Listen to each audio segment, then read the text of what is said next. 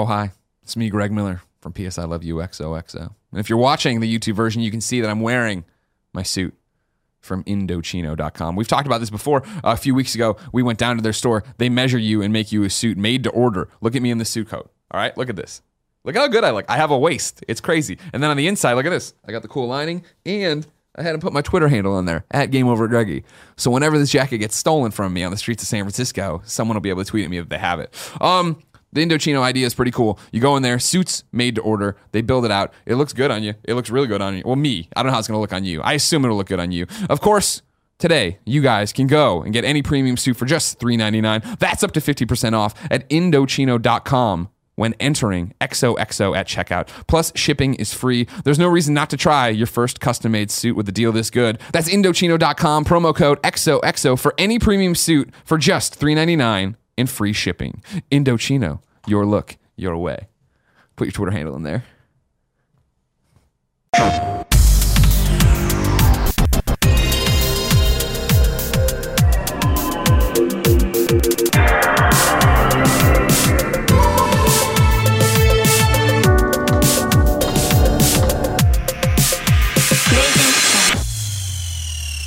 What's up, everybody? Welcome to PS I Love You XOXO, episode 54, The Brian Urlacher Show. I'm one of your hosts, Greg Miller, alongside the Pride of Long Island, Colin Moriarty. Got a lot of passion for that Brian Urlacher. Never forget, it blew my mind. I just came back from Chicago, as you know. We'll talk about it throughout this show, I'm sure. When we went out there for Let's Play Live, I got to Chicago, driving down the 355. Met Brian Urlacher on the side of the street. No, they had billboards up, and Brian Urlacher has straight up sold the fuck out to some hair loss clinic, and now he's got hair on there and stuff. Good for him. And he also lost all his mass. So he's still, I'm sure he can beat the shit out of me, no problem. But he's just, in these photos, not as muscular as I do remember the hulking beast that was Brian Urlacher. Kind of sad how he went out. Yeah, of course. Kind of just went away. Just whimpered. Just Great player, though. gone like that. Yeah, oh yeah. He'll be remembered fondly, of course. Because the Chicago Bears are doing looking really nothing. good last night. Yeah, yeah, they looked really good last night, right? Yeah, that team's kind of... I like how they just went through the injury report. They're like, well, they thought they'd rest their head on the defense, but all these players are going like... Ryan Fitzpatrick threw 6 interceptions yesterday. 6 interceptions. 6. Still your future, though? I don't know. Your present? He's future? the present. I mean, he's definitely the present. I don't know if he's the future. Speaking of the present, Colin Moriarty, it's balls-ass hot in San Francisco. It is. So we have a fan going. So if you're one of these sensitive audio types who sits there and goes, it peaks a little bit here. You can hear our Vornado in the corner going to town. Ain't that right, Kev Dog? Kev says it's very loud. Kevin can't hear anything. Also, might be a flickering problem on the... Did you expect any less from us? We had it all nice for maybe a month, and now it's just back to the kind of funny you know and love. This is what you want. Colin, what have you been playing? I've been playing 4 games. So first of all, and we talked a little bit about this on, I think, Colin and Greg Live, and then also on the Gamescast, so I apologize for any redundancies. But I finally sat down and beat Inside. Oh, yeah. And I think that you could call it the best game of the year. Really? Now, You're one of those? Yes. Now, I don't necessarily think that it beats Uncharted. I think that it's probably with those 2 games, and maybe throw Doom in there or something. I don't know. But spoiler free. It's the first time we're able to talk about it. But spoiler free. What did you think of the ending? That's what's stuck in my cross. I just didn't like the ending. Yeah, the ending's weird. Yeah, but I don't know how to interpret it, so I don't necessarily want to jump all over. I know some people didn't like it. I thought it was a bizarre kind of left turn ending, as you would expect with something like this. But I thought it was still fittingly somber. In fact, I love the way it ends, where, and I don't want to spoil it, but you know what I'm talking about. Where you're not really sure it's even over, and you're like, what am I supposed to do? Yeah. I think mechanically, setting wise, I mean, the game, it was one of those, when we sat down, Tim and I, to do our reviews discussion here on Kind of Funny Gamescast, I came in more negative than I was, just because I had the bad taste in my mouth at the ending. I thought the game was going so well. I was having such a great time. I couldn't wait to see what happened. And then you get to that ending, and I was just like, well, what the hell? I was here. I was hoping that you were going to pay off on all the stuff you were doing, and for me, it didn't pay off. And then it was the whole, well, there's interpretation. There's this. Did you go see the secret ending? Yeah, well, you go watch the secret ending, or you get the secret ending. It's just like, I don't want that. I want you to tell me your story and tell me what it is. Well, I like that they didn't tell you the story. I mean, I don't even think, I'm not even really sure what the game's about. Like, that's kind of what I liked about it. It reminds me a little bit of Journey in that sense. I think Journey was a little more overt about what it was about, but I agree. It reminds me of that in the sense that it's like kind of up to interpretation.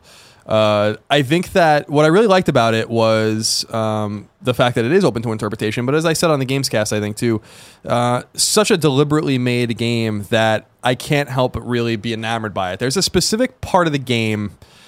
I've talked about. There's so many parts of the game where I'm like, this is really incredible. But one part I really love is you're collecting these like guys that you control to like go on a scale so that you can move on to the next thing. You need 19 of them, I think, or something like that. Yeah, you're going up and down the elevator. There's this one part where they throw you into this little room on the right, and there's like a corpse there. You have to push it off and onto the scale. But if you sit in that room and pay attention, the wall on the right side is like booming every like few seconds, and you don't really know why. There's like vents shaking and stuff like that, and you can't see or anything or whatever.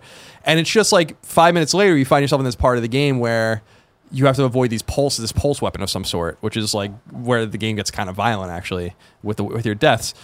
And it's not like when you play it, it's like you don't really know why this exists, and they didn't even have to put this here. This was like a totally unnecessary thing. This room could have existed just to shove the body onto the scale, but they like went the extra step to be like foreshadow the next part of the game and put it all into this linear kind of like environmental narrative. And I really do respect the way the game's made and the craftsmanship with which Inside is made. I think that it's a finely crafted I agree with that. experience, and I really love how nothing happens by chance. I like that the puzzles aren't too difficult. I'm not a good puzzle gamer. I don't have the patience for it. Inside didn't really stump me at all, and I liked that. It made me feel like I was progressing. It's not like a very pace. hard. It's not a hardcore puzzle. You weren't game. running your head into the wall, getting frustrated with it. And I like the little secrets too, because I don't know if you got all the trophies. I got all the trophies in the each trophy. You can actually beat the game without getting any trophies at all. Yeah. But I got each of the trophies, including like the final gold trophy. And I like how it opens up and exposes parts of the game that you would otherwise not see. And one of the parts I really love is the part with the dogs underground with the torch. Did you do that part? There's like a really so like they just made a game where every inch is deliberately put there for a reason, and it's the kind of game that it is. You can't really do that in a lot of kinds of games, but I really respect what they did. I think this game resonated with me in a way that Limbo did not resonate with me, which was Playdead's last game, and so I just want to give them a lot of props for Inside, because I really think Inside is a must-play game. If you haven't played it on Xbox One, it's on PC. I think it's on PS4 now. You should check that out. The other game I messed around with for just about an hour is the game Slain Back from Hell. People have been telling me to play this game. It's supposed to be like Castlevania, very hardcore Castlevania. I played it. Think the graphics are pretty. They're a throwback. It didn't really quite resonate with me the way I wanted it to. I want to play more of it and see it, but I messed around with Slain a little bit, and I think it was a pretty cool hardcore side scroller. It's definitely not for everyone. Messed around Pac-Man Championship Edition 2 for a couple hours. Is it the letdown people were talking about? Yeah, It's very early. It's very preliminary. Of course. I feel like Championship Edition, the original one, which we loved, what a fantastic game that was on PS3 and Xbox 360. There was a simple hook to it. There was a simplicity to it. Pac-Man's simple. And so you could kind of wrap your head around what the game is. It's not like this overarching kind of like trying to be more than it is. It's just a little bit of a spin on Pac-Man. I feel like Pac-Man Championship Edition 2 is too far now. Like, I don't really understand why this is supposed to be more fun than the original Championship Edition. It's a little more obtuse. I like it. I think it's interesting, but it doesn't have the same draw to me, and that's why I only played it for a couple hours. I downloaded it very anxious to play it, and I'd like to go back to it, but I just wasn't drawn. How much time did you put into Pac-Man 250 or just 256? I didn't play 256. I like 256 a lot. I think you should try that one, because that is, I thought like, I loved what Championship Edition did back in the day, but then this was even a different take on that, or you know what I mean, changing up what Pac-Man is. Yeah, I think I have a code for 256 where I downloaded it, but I don't think I. I remember Brian Altano told you one day. I highly recommend you try that one out. And finally, I'm still messing around in a very plodding way with BioShock. Oh yeah. The original BioShock. Yeah, I'm playing like a couple hours at a time. I'm not really like, I'm getting distracted by a bunch of shit. Football was on and etc. I just want to reiterate that I really do feel like this game has stood the test of time in every way. And the story of Andrew Ryan and of Atlas and all of that, like I really do feel like it's still a very special game. And I like playing it on Survivor difficulty with no Vita Chambers, saving every 5 seconds, being very careful with ammunition, very careful with covering your tracks and killing the splicers and all that kind of stuff that you encounter, whether they're kind of standard melee splicers or gun splicers or Houdini splicers, whatever. And I just got to through the farmer's market in Arcadia and all that kind of stuff now. So I'm still like, probably maybe 2/5 of the way through the game or something like that. I just feel like what this game nails is the ability to environmentally storytell and to have collectibles like these audio diaries that I think are throwaways in some games. Like this is the kind of lazy way we're going to tell the game. But the audio diaries in the game, and there are like 125 of them or something like that, really do expand the story in the place you're in at the time you're in it, and illuminates the story beyond what you're being spoken to with Atlas and Andrew Ryan and all that kind of shit over the radio. And it just reminded me that that's like a really cool kind of mechanic. Yeah, it's I can't believe how many people still screw this up to this day. I mean, BioShock came out how long ago originally? Nearly a decade almost? Yeah, 2007. And it's the fact that you still do it now where you'll play games where you pick up audio logs and they don't autoplay. So you have to go and you play them through the menu, then you try to leave the menu and they stop playing. And it's like, BioShock had it nailed where you picked it up, you put it in your thing, and you kept exploring. While you suddenly, the game is empty in a way, right? That's how they want Rapture to be, but it isn't because you're still living in the spaces that people are telling you the story about. So even as you go through just scrounging for bullets or using a machine, you still get the experience of what's happening, and someone is there holding your hand, telling you the story of what went wrong. Yeah, and I think you're right, and I think that, I don't know, I just think Ken Levine and his crew really did themselves proud on this game. I really do feel like this game, because of the era in which it came out, isn't one of these like very ugly first-person games. Yeah. So it was very finely crafted and made for the time, and I think it stood the test of time. I think mechanically it stands the test of time. It's unfortunate you can't really aim very well, but that's kind of the part of the game. Like it's what we always used to say about tank controls. Like it kind of adds to the aura of the game in a way, even though it's not ideal. So I just want to reiterate, like people that didn't play BioShock or want to play it again, the BioShock collection I think is a really good conduit on PS4. I know that it's maybe not working very well on PC, but I don't really care about that. It works great on PS4. I haven't had any problems with the original game. And you know, I like the depth of it. The you invent machines and the circus of values and you know, kind of getting you know, all your tonics and elixirs and all these kinds of things. There's just a lot of depth to the game. Like there's many layers of depth, and I'm playing it very meticulously. I keep restarting when I like fuck anything up, whatever. So I have like a maxed out wallet basically now, and just so too much money and a lot of ammo and you know, Eve kind of syringes and I don't know. I think it's a very very very very good game, one of the greats, and so I've really been enjoying playing it, and you know, taking out the big daddies like very slowly one at a time and tricking them, and you know, fighting the Rosies and launching their grenades back at them with your telekinesis and stuff. It's a great game, really really great game. So that's what I've been messing around with, and I'm so excited for Darkest Dungeon. Oh yeah, this week which comes out this week on Vita, and PlayStation 4, but really, I know for us, I'm just delivering the news to all these people who only want to play on their PlayStation. So that's what I'm playing. I mean, you know, quite a bit. Nice. How about you?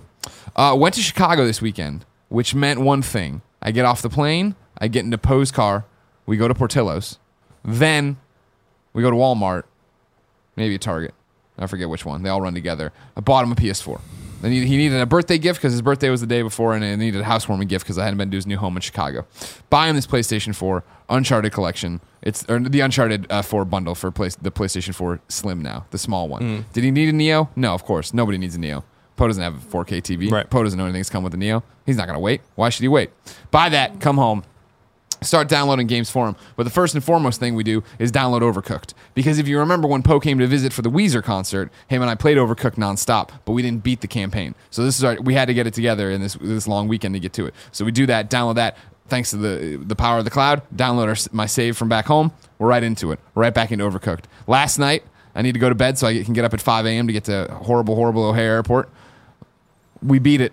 We beat the Overcooked campaign, Colin, at like 11:58. Thank you, Kevin.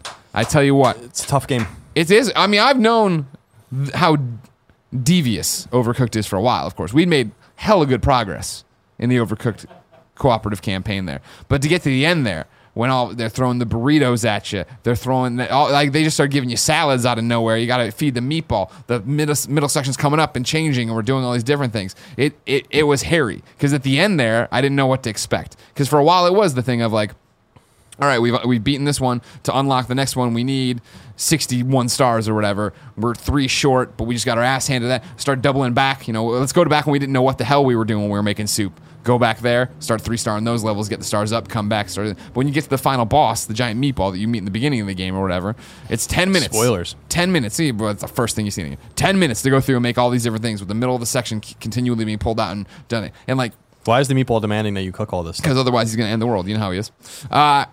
And it's, you know how you've played the Overcooked. You know that when you get into a level, you jump in, you try to take your tactics from the last level and apply them to that level, and they rarely work. You got to go in there. Okay, now the trucks are moving this way. I only have a cutting station here. How am I going to make all this work? To have to do that on the fly in this giant 10-minute marathon, it took us a few tries, but we got it.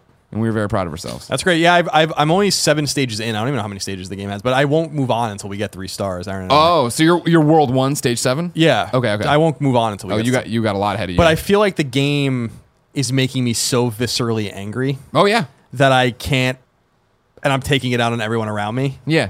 Where I'm like, I just want to, like, I'm getting mad at someone for not being as good at the game as I am or whatever. I'm like, I can't play this. Like, I just, it's Overcooked is going to ruin everything for me. There's no way to it's a great hide. Game, though. You know when you've screwed up, or in my case, when Poe screwed up. You know what I mean? I know there was one part last night when we were doing one of the later rounds where he's just like, I'm losing it. He's like, I didn't know it. He didn't know what to do. I'm like, you make hamburgers. I need patties right now. Get them on the conveyor belt so I can cook them. You know, and we're just screaming, but we're like whisper screaming because this 3-year-old's sleeping in the room. Like, fucking make the hamburgers. Bring me the hamburgers. Well, you get it. And then when you find the rhythm, you go. Now, here's the dilemma I have. Is that God only knows when I'll have another shot to play this game with Poe. I'm now 2 trophies short of 100%. 1, 3-star, the gold for 3-starring every level, which I've done a lot of work on. And then 2, just playing a versus thing. That's easy. Right. I need your help. Will you come with me and help me out? Can I bring you up from the minors here to play on some of these ones? You'll get a taste of what's to come for you. Sure. You'll see because we got to 3-star these motherfuckers. Yeah, I mean, I just will not move on without 3-starring a stage. I just can't do it. All right, cool. We got to the stage where it just breaks in half. And I'm like, it's time for. I just like hit the PlayStation button. I'm like, it's time for bed. Yeah. No. I can't. I don't have the rage inside me that I already feel developing. Yeah. I can't do this right now. That was the problem when we did it on night 1, of course. When I got there, it was the same thing where I'd flown out of San Francisco so early, and then we got there, I had a full day. I'm running around with this 3-year-old who's, they got unlimited energy. And so we get there at the end of the day, and he wants to play this game. My eyes are already burning. And it's like thing every time it got really hard, I'd be like, I just want to go. But I was like, no, I'm committing to this. We're going to beat Overcooked. We did. Yeah, it's fantastic I just game. Feel like, I can't, I'm take a stage on, I'm like, all right, I'm feeling good. 15 minutes later. Yeah. I'm screaming about tomatoes. And where are the buns and where's the soup and why is this burning and restarting the stage in the middle of the stage, infuriating her. I just hit restart. She's like, what are you doing? And I'm like, no, we're not going to get it. We're not going to get it. We're wasting our time. That's the biggest thing. Like there was a moment last night with Poe where we needed the 3rd star and we were about to get it. And we screwed something up and he's like, doesn't matter, we got it. I'm like, no, we don't. Like that order is going to fail now. We're going to lose this many points and we're going to come in 10 points short. And we did. It was like right back at it, like super angry at each other. Overcooked is a very unique game. I mean, I'm sure there are other games like this but like gets the juices flowing for me. It reminds me, the reason I like it so much is that it reminds me so much of Diner Dash, which I really liked playing. But Diner Dash was a solo game, at least the ones I ever played. No one to blame but yourself. So that was the thing where it is now, where it's like when you're like have you gotten to the ice levels where like the glaciers are going? There's 2 solid sections and then icebergs that come by that you have to go on them, and so you're sliding off of them on your own. But then when like somebody comes across and you bump into each other, and one of you goes away, like, oh motherfucker, I just took a pot of soup with me that I was about to put into a bowl. You know how many seconds we're gonna lose now? You get up in each other's face. Burning! If you didn't know, ladies and gentlemen, this is PSI Love You XOXO. It is KindaFunny.com's PlayStation podcast. It is the #1 PlayStation podcast on the internet, and it comes to you every Tuesday at 9 a.m. Pacific time. So go to KindaFunny.com, subscribe to the other YouTube channels. There's 2 of them. Like all the other shows, share it with your friends, tell grandma there's stories and cartoons and things to go see, and always remember that Kevin's watching you at any given moment. Only piece of housekeeping, believe it or not, Extra Life is coming up once again. KindaFunny.com/Extra Life to join us in our campaign to raise money for the Children's Miracle Network. We were the 10th ranked team last year, which is insane when you think about it because so many people do it, and we're just one small thing that used to be out of a spare bedroom and now is out of a really, really hot studio with Kevin watching us. So go to KindaFunny.com/Extra Life. Learn how you can help sick kids, whether by participating in the 24 hours of gaming or just by backing one of your team members like me or Colin or whoever. Colin, let's begin the show with what is and forever will be Roper's Report. Time for some singular possessive news. There are only 7 items on the list. Not a very exciting. Baker's Mini Hot Dozen. Not a very good week. Not a very exciting week, but let's get through it nonetheless. Number 1, PlayStation Vita was quote unquote too late to market, according to ex-CEA CEO Jack Trent in an interview conducted by our friend Ryan McCaffrey at IGN. Here's what he said. Quote, now that I don't work there anymore, he's talking about Sony, I think internally it was, this is a great machine, it's just too late. The world has shifted to portable devices that aren't dedicated gaming machines, and I think PSP was incredibly successful. I loved what it did, and I thought it brought a console-like experience and brought genres to an older gamer that typically didn't have console-like games to play on portable platforms. But Vita was a nice machine at a time when very few people felt like they needed a dedicated portable device. And that's what Jackie T had to say. I think that's part of it, yeah. We talk about it all the time, why the Vita stumbled, right? I stand by the fact that it's in between the Sony that was PS3 and the Sony that was PlayStation 4. And if they could have waited and they would have waited, I think you would have seen the Sony that put out PlayStation 4 put out a much more competitive machine aimed at the gamers that would have been able to support and take on what you wanted to. I agree. It's worth noting that Vita's still thriving in Japan. They just released a couple, or announced a couple new colors. Konnichiwa. Hi. That Vita games are still on the docket, still coming. We talk about Darkest Dungeon, which is coming to Vita. There's games still coming, lots of them. So Vita's still Y2K. Well, Vita's still thriving in its own little mini ecosystem. It's still niche, but not in its AAA. Hey, let's Marcus PSP get your game on way. Nope, definitely not. Number 2. What's next for Rocksteady Games, the studio responsible for the hugely popular Arkham trilogy of Batman games? In a conversation with Eurogamer, Rocksteady producer Dax Ginn said, quote, "What up, Dax? To be honest, I don't really know. We're in a very enviable position where we have some time and space to decide what we're doing next. We could sit back and think what our dream game would be, and we have Warner Brothers support to do that. Ellipsis. I think we've proven that we're a hardworking team, we work well together, and we can really decide what's best creatively for our own destiny. Ellipsis. I think there's a little bit of sadness on the team. It feels like breaking up. The mood is really split. There's a feeling in the office like it's definitely time to do something else. We all accept that. But we all know Batman so well. We all feel comfortable in the Arkhamverse. We're definitely letting go of that comfort blanket and putting ourselves in the position where whatever we do next is going to feel very different. Batman Beyond! There's always an anxiety associated with change, and that's where we want to be. We want to feel uncomfortable because we want to make awesome stuff, end quote. And just as an interesting aside, Batman VR, Arkham VR just went gold.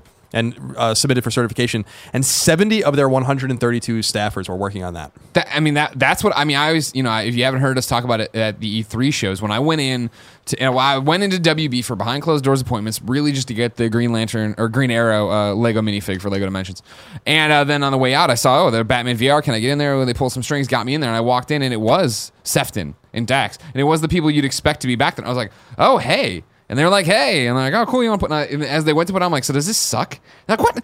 No, does this suck? What are you talking about? And when you put it on and you are in the Arkham games, I expect it to be some weird VR-y. It's, we shipped this off to a third-party studio and they did something. And it's got our name on it, but we're working on a real game. And like, no, we're all in on this. And this is what it is. And it is us wanting to stretch our legs and try something different and be uncomfortable and see what a VR experience would feel like. And that was cool. It is cool. So I'll be interested to see what they do next. My theory is that obviously they'll stay, I think, in the DC Comics space, but I don't know. I know we've talked about Justice League. I think that, maybe a Superman game. Yeah. It'd be interesting since they are Bat fans of expanding in a different way with Batman. I would love to see a Batman Beyond game. Don't know if that would ever happen. I just feel like they're probably over it. I'm sure they are, but even that, like taking it and like, I can totally see them being over the Arkhamverse, as they've said, right? But doing a Terry McGinnis Batman Beyond game would be so much different because it would be the alternate history to what necessarily their world was, and they get to play with that, but they get to be doing something different. Sure. And doing their own narrative, their own story. Number 3. In the seemingly never-ending struggle to avoid a hostile takeover of its company, Ubisoft has staged a buyback of shares from previous holder BPI France. Ubisoft is buying more than 3.6 million shares from the bank, or 3.2% of the company, for an astounding $137.9 million, which pegs Ubisoft's possible value at somewhere in the region of $4.5 billion. As GameSpot points out, the lone hostile takeover threat comes from Vivendi, which owns just north of 20% of the company, as it slowly purchases shares from stockholders eager for a buyout. And this kind of goes hand in hand with an interesting article I just wanted to bring to people's attention at GameSpot. Timur Hussein wrote a story. It's an interview with Yves Guillemot. It's called Ubisoft on Vivendi Takeover Threat, Reinventing Assassin's Creed, Bringing Back Beyond Good and Evil. And in here, Timur asks, for many people on the outside, the Vivendi takeover attempt is essentially two giant companies fighting over control. There may not be that understanding that the results could profoundly impact the developers that make the games they play. For those people, what does the potential takeover mean, and why should they be concerned about it? And Yves says, quote, creativity, agility, and risk-taking is intrinsic to our industry. If you are independent, you know the level you can go to. But if you're part of a conglomerate that doesn't understand what your industry is, how fast it's moving, or the decisions you have to make at speed, they can limit your possibilities. Then, automatically, you don't create new experiences that are coming out of nowhere. Sometimes when you take risks, it doesn't work, and you have to cancel a project because you thought the business was going in one direction, but it didn't. When the management allows that, you aren't blamed for not succeeding. Your management says, quote, okay, we learned this and that, and we can use that on this new opportunity, end quote. When you're in an organization that's less risk-taking, you don't do that, and then you don't take risks. risks, you don't get rewards. Yes, companies merging is normally not a problem, but in our industry, which is changing a lot of time, it's actually risky. End quote. And he later asks, Tamor says, people may look at companies like Bethesda and say they're doing what they want, exploring opportunities and creating worlds under ZeniMax, which is the company that owns Bethesda. What is it about Ubisoft that prevents it from having similar freedom and output under Vivendi? And Yves says, quote, yes, but ZeniMax is very much about video games. When I met those guys, and I don't know them very well, but I felt like most of what they do is video games. It's not a big conglomerate like a Disney or others. It's almost an independent company. To which Tomor says, it's interesting you mentioned Disney. It's also a company that had a big presence in games, but all divested itself of video game development businesses internally. So I guess that's indicative of a worst case scenario of a Ubisoft under Vivendi. And Yves says, amongst other things, exactly. Says Disney spent $2.4 billion to get into video games. For $1.2 billion, they purchased studios and they lost in operation $1.2 billion. And they said, okay, no more. That's just because of business changes. It's very difficult to actually make the right decisions at the right time. Only a few specialists can do that. When you're not managed by specialists, even if they're brilliant, they're not going to help you. They're going to look at what you do and how successful you are, but you don't have that success. It's difficult. So just a little bit of... This drama. When's it going to end? I either buy them or don't buy them, but I'm sick of seeing them slowly fight it out. And he also says, and Tamor says, touches on the fact that like he basically says like he will not be the CEO if Vivendi takes over. And my assumption is that's not only going to be his choice, but Vivendi I was going to say control the board, and then they'll out him. So or oust him, I should say, not out him. So yeah, I thought that little context would be interesting for people. This moves us on to number 4, which is also about Ubisoft. It says, according to Ubisoft, The Division is 2016's best-selling game to date. Ubisoft is presumably citing publicly and privately released sales data to garner that information, and it's unlikely to survive at that spot with both Call of Duty Infinite Warfare and Battlefield 1 launching in October. Additionally, the company confirmed that Far Cry Primal is one of the top 10 best-selling games of 2016 overall. So Ubisoft's having a great year. The Division thing was more surprising to me, although when you look back at the games that are coming out that have that stickiness to them, there really aren't any competitors, except for their own Rainbow Six, which came out actually in December and has been charting. It just charted last month. Sure. Division was another one, though, that when it came out, that's all anyone was playing, even you. You know what I mean? Like, that, I think, shows, like, the penetration that did have and the fact that I was obsessed with it and I was playing with Fran every night and people were streaming it and that it was this giant movement. I believe it 100%. There's something about that game. Oh, yeah. Agreed. Obviously, I liked it a lot. I played a ton of it. And Far Cry Primal is the same way. I think that's this year's, the zombie game you like so much that Roger Craig Smith stars in. Dying Light. Dying Light came out at the exact right time, right? People wanted something new. They needed it was New Year. Let's get something cool to play, and that hit. And it totally, it's Far Cry, and it's different, and okay, cool. We'll jump in and play. Yeah, so congratulations to UB for...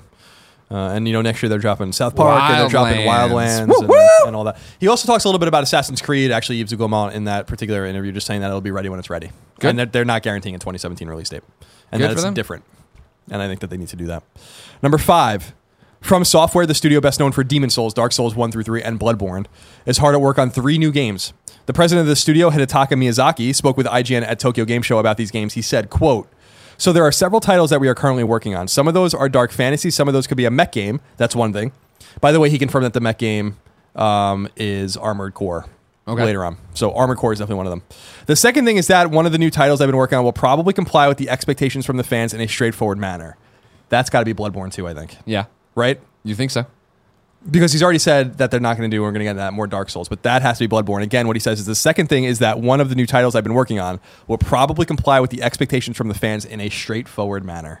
Gotta think. So what's the most straightforward thing? A direct sequel. They're not doing more Dark Souls. It's got to be this. The last thing is another title that will probably be a little bit weird. When we actually announce the title, the fans will probably act with, oh, what the hell is this very weird game that Miyazaki has created? So when I say weird, I mean that the genre we're going to try might be a little bit weird. Not only that, but all the actual game content might be a little weird, yes. End quote. And then he said in a separate interview on IGN posted from TGS with the same person, he also discussed moving on from the Dark Souls as a studio. This particular quote comes from the perspective of the translator talking about what Miyazaki said, in case people are confused. Because there was confusion about this, right? Yeah. Quote, it doesn't necessarily mean he's not going to work on a Dark Souls-like game. So he would definitely bring some of the good things. That could be in some in-game elements, some of the product development experience. He would definitely bring those to a Dark Souls-like game or a Dark Souls-like franchise in the future. Ellipsis.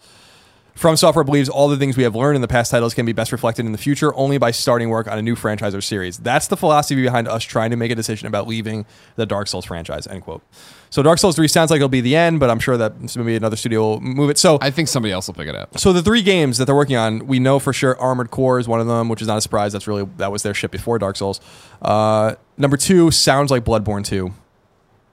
Again, the second thing is one of the new titles I've been working on will probably comply with the expectations from the fans in a straightforward manner. I can't imagine what else that would be.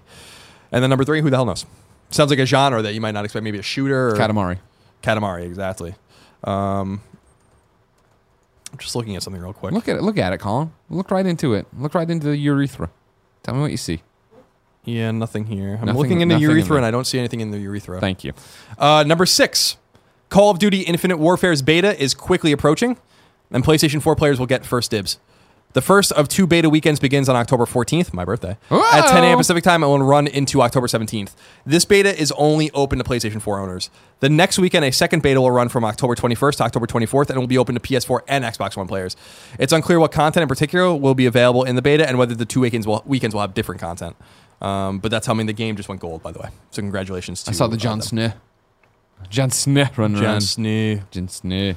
And finally, number 7, wrap up. Zelda clone Oceanhorn is officially coming to PlayStation Vita, according to a tweet from developer FDG Entertainment that shows the game running on the handheld. Release information or even outright confirmation is still forthcoming, but we do see the game. They had put up the poll. Right. Yep. Hey, should we do this? It didn't take very long to put it on it. We retweeted. I'm sure they were already. Maybe it's just a remote play, just a screenshot. Little Nightmares from Tarsier Studios, who we know from Little Big Planet and all this. Talented guys. Has been revealed for PlayStation 4. This is the interesting thing. An adaptation of a game called The City of Metrodome that the studio showed off at E3 a full decade ago, and then they never released it. It looks to be an adventure game. Arcadey basketball game 3-on-3 Freestyle is coming to PS4 sometime in the fourth quarter of 2016. And finally, Metroidvania-like game Sundered has been revealed for PS4 and will launch in 2017. Oh, no, and finally, I'm sorry, there's one more. And finally, really. Square Enix has filed a Japanese trademark for something called Stormblood, though little else is currently known about it. And that's it for a light week of news. But I thought they were quality. We had good discussion and everything else, and they were interesting tidbits. Colin, you know I like Oceanhorn. I don't care that it's a direct ripoff of Zelda and just stealing IP stuff all over the place. Couldn't be any more direct. I'm excited for it to come to Vita, but that's so far away because it probably hasn't even started work on. If I want to know what came digitally and locally to the mom and grop shops, where would I go? You go to the official list of upcoming PlayStation 4, PlayStation 3, PlayStation Vita, and sometimes PSP software by the Kind of Funny co-founders. Not compared to a lot of weeks, not a crazy week this week in terms of volume. Arcade Archives Contra. I'm sorry. Arcade Archives Contra comes to PS4 digital. This is Contra is an action game released by Konami in 1987. Soldiers Bill and Lance work to stop the destruction of Earth and challenge an alien threat with incredible weapons and guerrilla tactics. Darkest Dungeon comes to PS4 and Vita digital cross-buy. Timeout. So Contra, is that just as the Arcade Archives? If somebody like me came around who didn't have NES but went to a friend's house and they were playing Contra, is that the same Contra? Or are we the arcade one is a little different, but the NES one's a little more rudimentary. But so this one's good. Well, they're both good. Okay. Yeah. I'm just making sure this one isn't like they're not identical. Contra. There's a lot of shit from the NES era in that regard. Darkest Dungeon comes to PS4 and Vita digital cross-buy. Darkest Dungeon is an award-winning gothic roguelike RPG about the psychological stresses of adventuring. Recruit, train, and lead a team of flawed heroes against unimaginable horrors, stress, famine, disease, and the ever-encroaching dark. Can you keep your heroes together when all hope is lost? People fucking love this game, and I can't wait to play it. I played it at PAX, and I was really impressed with what I played. Dead Rising 2 comes to PS4 retail. Already digital. In the sequel to Dead Rising, players step in the shoes of Chuck Green, professional motorcycle racer. Surrounded by a horde of hungry zombies in the spectacular casino town of Fortune City, Chuck finds himself in a race against time to find Zombrex, the one thing that can keep Katie, his young daughter, alive. FIFA 17 comes to PS4 and PS3 digital and retail. FIFA 17 immerses you in authentic football experiences by leveraging the sophistication of a new game engine. Football? They mean soccer. Thank you. That's what it says. Complete innovation. The football? No, not football. Complete innovation in the way players think and move, physically interact with opponents, and execute attacks. Lets you own every moment on the pitch. Likesphere comes to PS4 digital. Likesphere is an action arcade light spear throwing simulator based in an ancient Germanic future. In a land filled with worse zombies and hipster ice giants, survival is an art. Grab your light spear, become a Germanaut, and traverse land straight out of Germanic myths. Survive with style and expand your powers to fight for the glory and amusement of the almighty gods. Okay. Mount and Blade Warband comes to PS4 digital and retail. In a land torn asunder by incessant warfare, it's time to assemble your own band of hardened warriors and enter the fray. Lead your men into battle, expand your realm, and claim the ultimate prize, the throne of Calradia. Wand Wars comes to PS4 digital. This is out Wednesday. This is a 9/28 release. Wand Wars is a fast-paced, magical sports game. Players ride brooms over ancient arenas, cast arcane spells, and turn opponents into adorable chickens.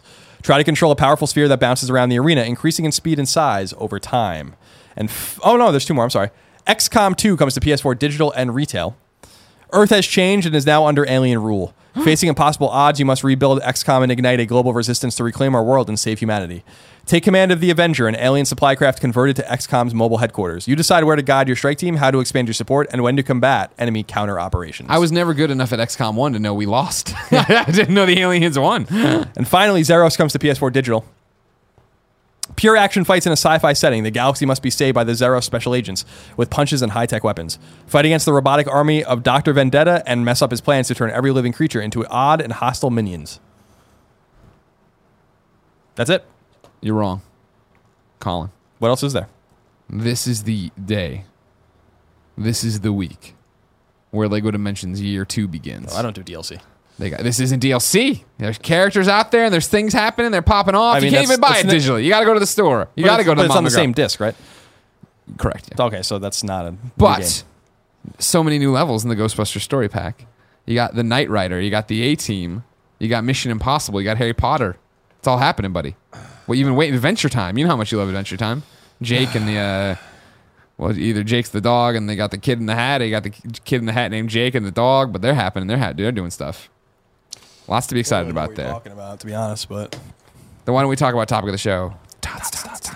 This is one you've thought up. Yep. You want to rank PlayStation 4 exclusives upcoming. Yeah, so I want to be clear about this. I've Lay it on me. identified, let me see, 1, 2, 3, 4, Nine. 5, 9 games that I think we could all agree are a AAA, first-party incubated, or significant second-party exclusives. 9 of them. There are Okay. others that are not on this list. For instance, Ni no Kuni 2 is not on this list, right? I Well, love Ni no Kuni. yeah. It's not on this list. So that's just one example of a game that you might or Matterfall, which is a second-party XDev incubated game, but probably not of the AAA variety. So I tried to identify the 9 games that I thought fit the bill. Okay. That we could talk about in a major way, because we're talking about a dearth of, and we've been talking about a dearth of AAA exclusives coming to PlayStation 4 every holiday season. This holiday season is no exception. Last Guardian 2, I think, is AAA in a sense. Gravity Rush 2, I don't think anyone would call a AAA game. No, I'm a Gravity Rush fan. I don't think it's a AAA game. So- Excited for it. We're going to play it. So here are the games. Okay? Yeah, I'm ready. In no particular order. No particular thing. Spider-Man from Insomniac. Spider-Man. Gran Turismo Sport from Polyphony. God of War, the reboot from Sony Santa Monica. Dreams from Media Molecule. Detroit Become Human from Quantic Dream. Days Gone from Bend. Death Stranding from Kojima. Horizon Zero Dawn from Guerrilla. And The Last Guardian from Japan Studio. Those are the games that we must order. I have From so many most questions. exciting to least exciting. All right, so it's most exciting and least exciting. And that's, are we going off of what, is this our personal favorites? Is Yeah. this, are we trying to act as industry navel There's gazers? no objectivity to this whatsoever. It is a subjective listing of what you think the best, like the most exciting and the least exciting games amongst those are. And I would start at the top with the least. Don't. I'm going to write down what my number 9 is. I think, and I'm sure. So this is what our least. So let's take a moment Do you want to take them and order them? and order them individually. Okay, Kevin, what's the time code? 150. 150. That's not going to help me probably. Whatever. I'm going to put in some music here while elevator music while we order stuff.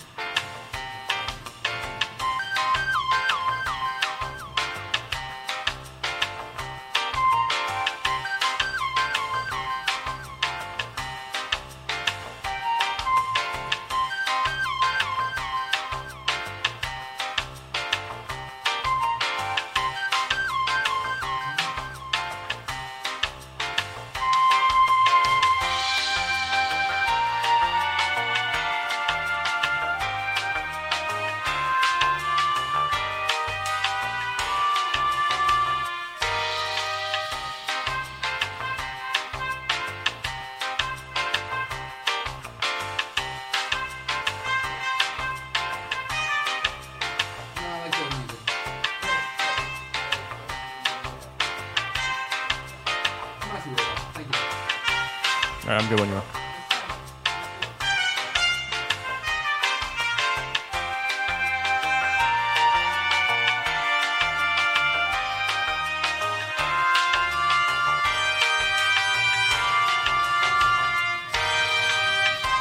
And we're back. Whew! I'll tell you what. I thought I knew what I was going to write, and then I started writing it. It gets wonky, and I'm going to have to justify a lot of my decision-making things here. So you're starting with your least exciting game. Right. Now, this is where I thought I was going to jump and say what I thought you were going to say, but then I wrote down mine since we're just doing it's our personal thing. I think you personally feel the same, but I think you'd put Dreams as your number 9. Gran Turismo. That's what I put too. Come on, there it is. Come on. It's just because we're not car guys. Right, exactly. Hey, I ain't no car guy. I want to be clear that, you know, we're not trying to be objective. There is no objective listing. We're just talking about the games we're most or least excited about. Are you writing Sure. them down? Yeah, I'm gonna. So you're going to take care of it. Yeah. Okay, great. Number 8. So that's number 9.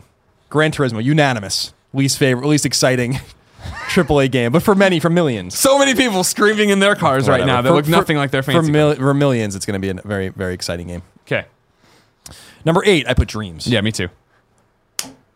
Look We're at not you getting again. wonky yet. No. We're gonna get wonky right after this event. Now, Dreams, I just think that game's in some degree of trouble, not from a development standpoint, but from a marketing and what is it standpoint and is anyone interested in this standpoint. Remember that this game was shown in some way before PS4 was available. It was shown Those dancing February guys 2013, on the clay. which was, and like we still have no idea.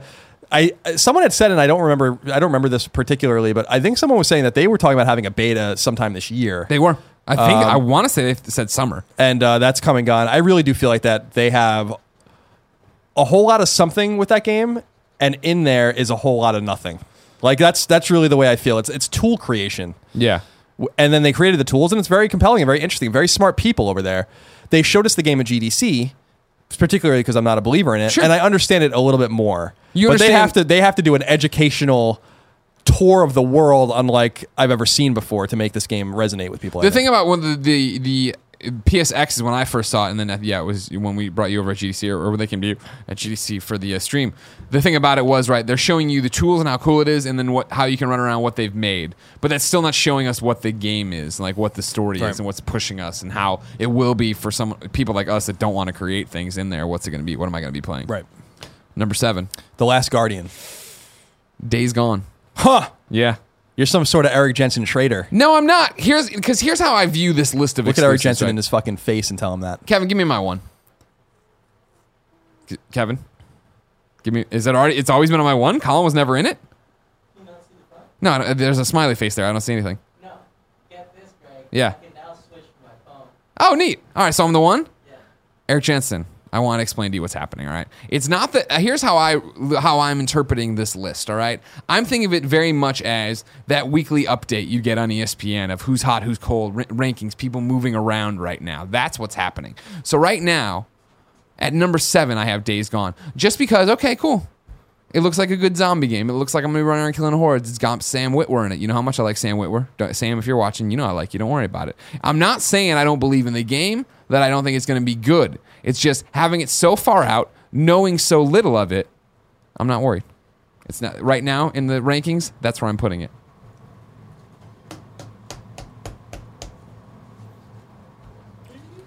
Last Guardian, though. On the morbid curiosity level, Yeah. it doesn't get any higher than The Last Guardian. Sure, 100%. Yeah, It's yeah. The Last Guardian in Final Fantasy 15 duking it out. Yeah. For games that were announced 10 years ago and are finally going to launch this fall. From an execution standpoint, I just don't believe that The Last Guardian is going to justify its development cycle, its restarting and stuff like that. What I fear with The Last Guardian, I've said this before, is people are going to get a 5-hour game Yeah. and people are going to be furious. But I hope that it works out because remember, Shadow of the Colossus is a pretty long game depending on how you play it, but Eco, not a long game, and people, not at all, it's like 90 minutes long. People loved it. Yeah, but they weren't expecting it. They weren't waiting and they weren't putting it out. So, Last Guardian, I want to play it because I'm curious. Like, if someone was literally like, you're never going to play The Last Guardian, I'll be like, that's fine. Yeah. Well, here's the thing. Number 6 for me is The Last Guardian. And I put it at number 6 because of the exact same thing. I'm curious for it, based on what I've heard of people who have played it, whether it be at E3 or somebody's popping around there, it's like, okay, I feel like it's a similar to what I was talking about with No Man's Sky with Kevin and I. I feel like my expectations have been brought down so much that watching that last trailer they put out during GameStop, or when we were at GameStop Expo, probably a TGS trailer, I watched it, I was like, that actually looks interesting. I'm interested in this. And if that game, we sit down and play it and it is 90 minutes, okay, I'm not looking for more from that necessarily. If it turns out that it's 12 hours and it's fantastic, awesome. 15 minutes per year of development. Exactly. I'm just not. I have no expectations for it, and I was never sitting around going, "Oh my god, I can't wait to have it. I can't wait." to have I it. hear you. No, yeah, me neither. Yeah, me neither. What's your number fair. 6? Death Stranding is number 6 for me. This is a show me when you're ready kind of game. I think they're talking way too much about it. I think that's not a good idea. And while I understand coming out with the shotgun and being like, Kojima's making a PlayStation 4 and PC game, but generally a PlayStation 4 exclusive, internally developed by Sony Studios or Sony Computer Entertainment. Well, it's not Sony Computer Entertainment, but the first party. Yeah. I'm like, that's great. Now go away. And instead they're talking way too much about it. I think setting expectations a little too high, not intentionally, maybe blatantly. So I'm excited about Death Stranding. I want to see what it's all about. I believe in Kojima's ability to deliver a great game, obviously, but it's too far away for me to get too excited about it. So it's down low on the list right now. That's why my number 5 is Death Stranding as well. Cool. Stop talking about it. It's Kojima. It's Norman Reedus. I'm set. I don't need to know anymore. Please stop putting out smaller and smaller tastes. You know what I mean? The trailer I thought was great. He came on stage. Hello, awesome. Don't do the thing where you're revealing the logo. Don't keep talking about it at trade shows. Just go work on it. Just go away and do it. And however far out it is, yeah, that's why it's there. And I think he was saying like 2019 is when they're aiming. Yeah. So well, yeah, I called that a while ago. People were like, "Oh, 2018 or 20 something." I'm like, what? Well, yeah, what movie was he based? Akira. Is that Akira, the thing? It was going to be yeah. out before the Olympics in 2020 or whatever. Yeah. So there's that. We'll see. Number 4. Number 5. Oh, I did sorry, number 5. Spider-Man. Mm-hmm. Super intrigued by it. Yeah. I think that there's stronger offerings from a delivery standpoint, I think, for me in terms of like, well, this is what the game is and this is why she's excited about it over Spider-Man, which we have not seen played yet. We've seen some interesting trailers and some footage, but I think Insomniac's probably going to really hit it out of the park with this game. It seems like they're going to be given a lot of time, and it seems like they have the energy and the money and all this kind of stuff to do it. So, and it seems like it's a kind of an iteration in some way on what they learned from Sunset Overdrive. Yeah, you'd like to think so. So, right? All that which I think was a good freedom game. of movement. Yeah. So Spider-Man is number 5 for me, but we'll, that's a wait and see. I assume that's a 2018 game. Okay. My number 4 is God of War. Loved the E3 demo. Super stoked with what I saw. Want to see more of it. Of course, you and I have been vocal opponents of Kratos for quite some time.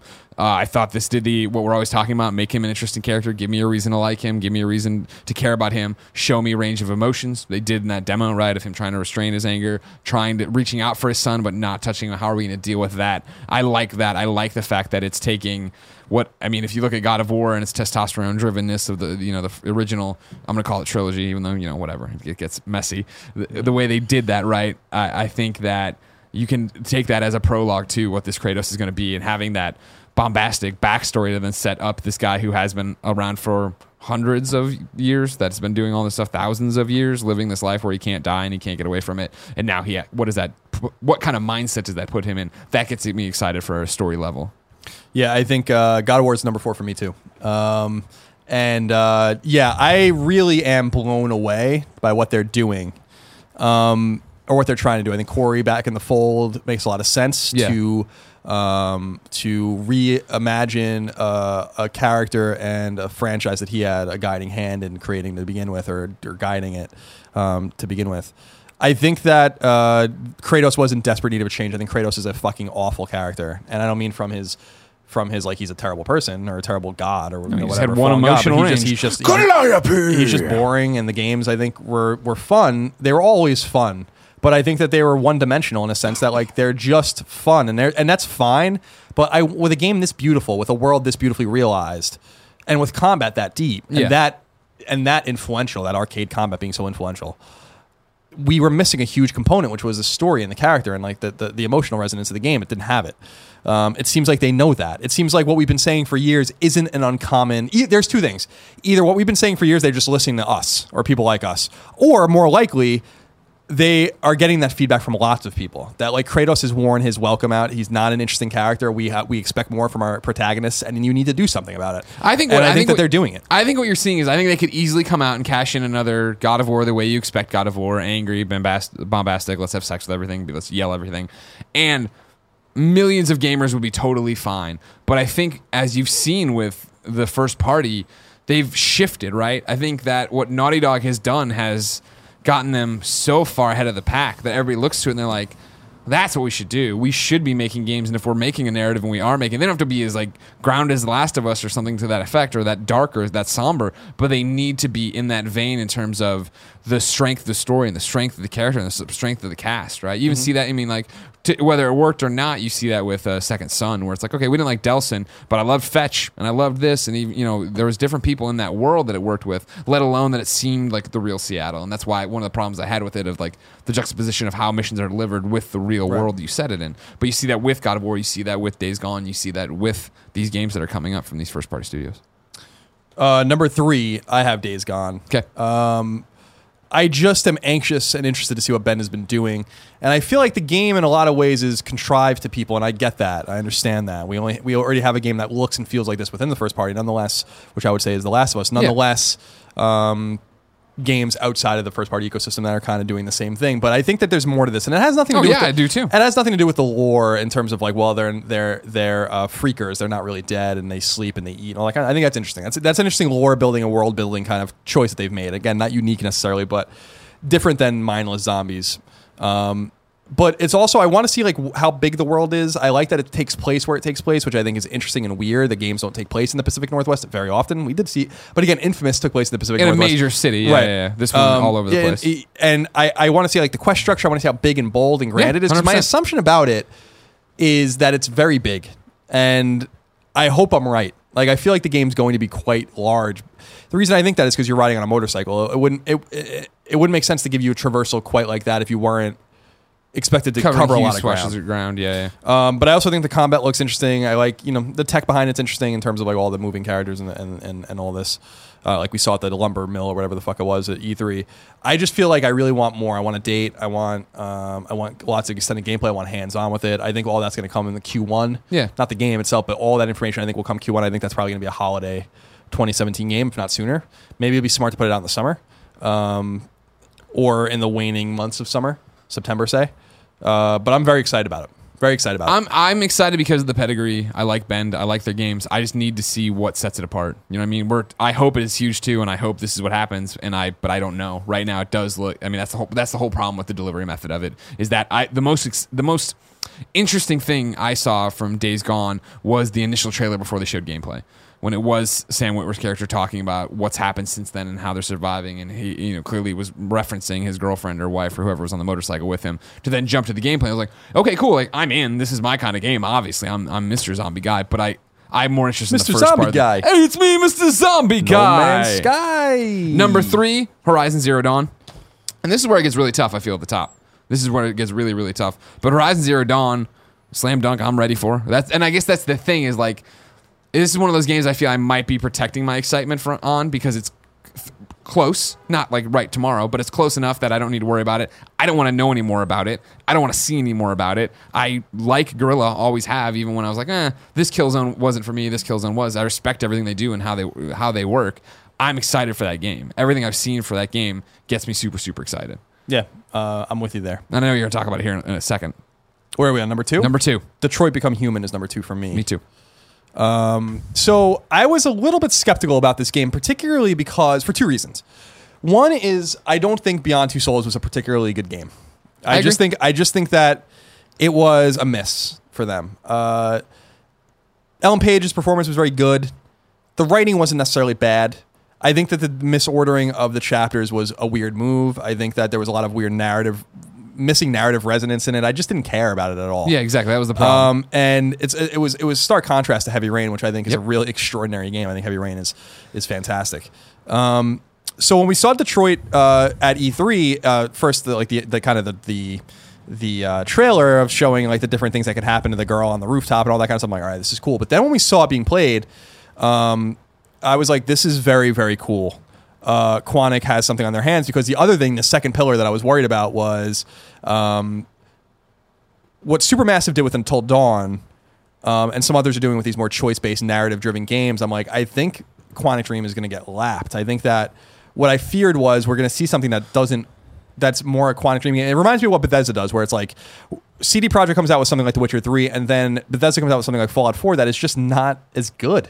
And it's just their game, and they do it, and people like it, and that's fine. But it's not The Witcher, right? Sure. And it doesn't learn from those around it because it doesn't have the luxury to do that. The game's built in a vacuum and secret. They don't know what anyone else is doing, and it seems like I don't have anything to worry about with that with Quantic Dream. I feel like this is an evolution of what they're doing. The story seems to resonate. I like the idea of it taking place in Detroit. I think that's really cool. It seems like the reason it's there for me, right, is that it seems from what we've seen is that this is the sequel to Heavy Rain. This is the one where I was, I talked about at the beginning of the show buying Poe a PS4. He asked me, "Oh yeah, and have the Heavy Rain guys done anything I need to play?" I'm like, they put out this game. You don't need to worry about it. But this next one seems like it's going to be what we wanted. It is the multi perspectives. It is this story. It is this overall narrative of how these androids, AIs, are going to work into what's happening here, right? But then it also is going to be obviously all interconnected, and how does it connect, and where are we going, and what is the push for it? That's what I can't wait for. That's what I can't. And that's what was missing, I really felt, with the Ellen Page game, right? Was the fact that you're playing Beyond, and it's just her, and when she's wishy-washy about what she's doing and why she's doing it, it was so hard to get behind her or care about her, because why would I want to keep going if you're not interesting me? Whereas it's like in Heavy Rain, if like for some reason Ethan's story didn't resonate with you, maybe Madison's did, and then when they come together, you can find a new side to that person that you didn't like for some reason, or you're making those choices that are then playing them off of each other and changing the way it all plays out. Right. Number one, we only have games left, so Horizon is my number one game.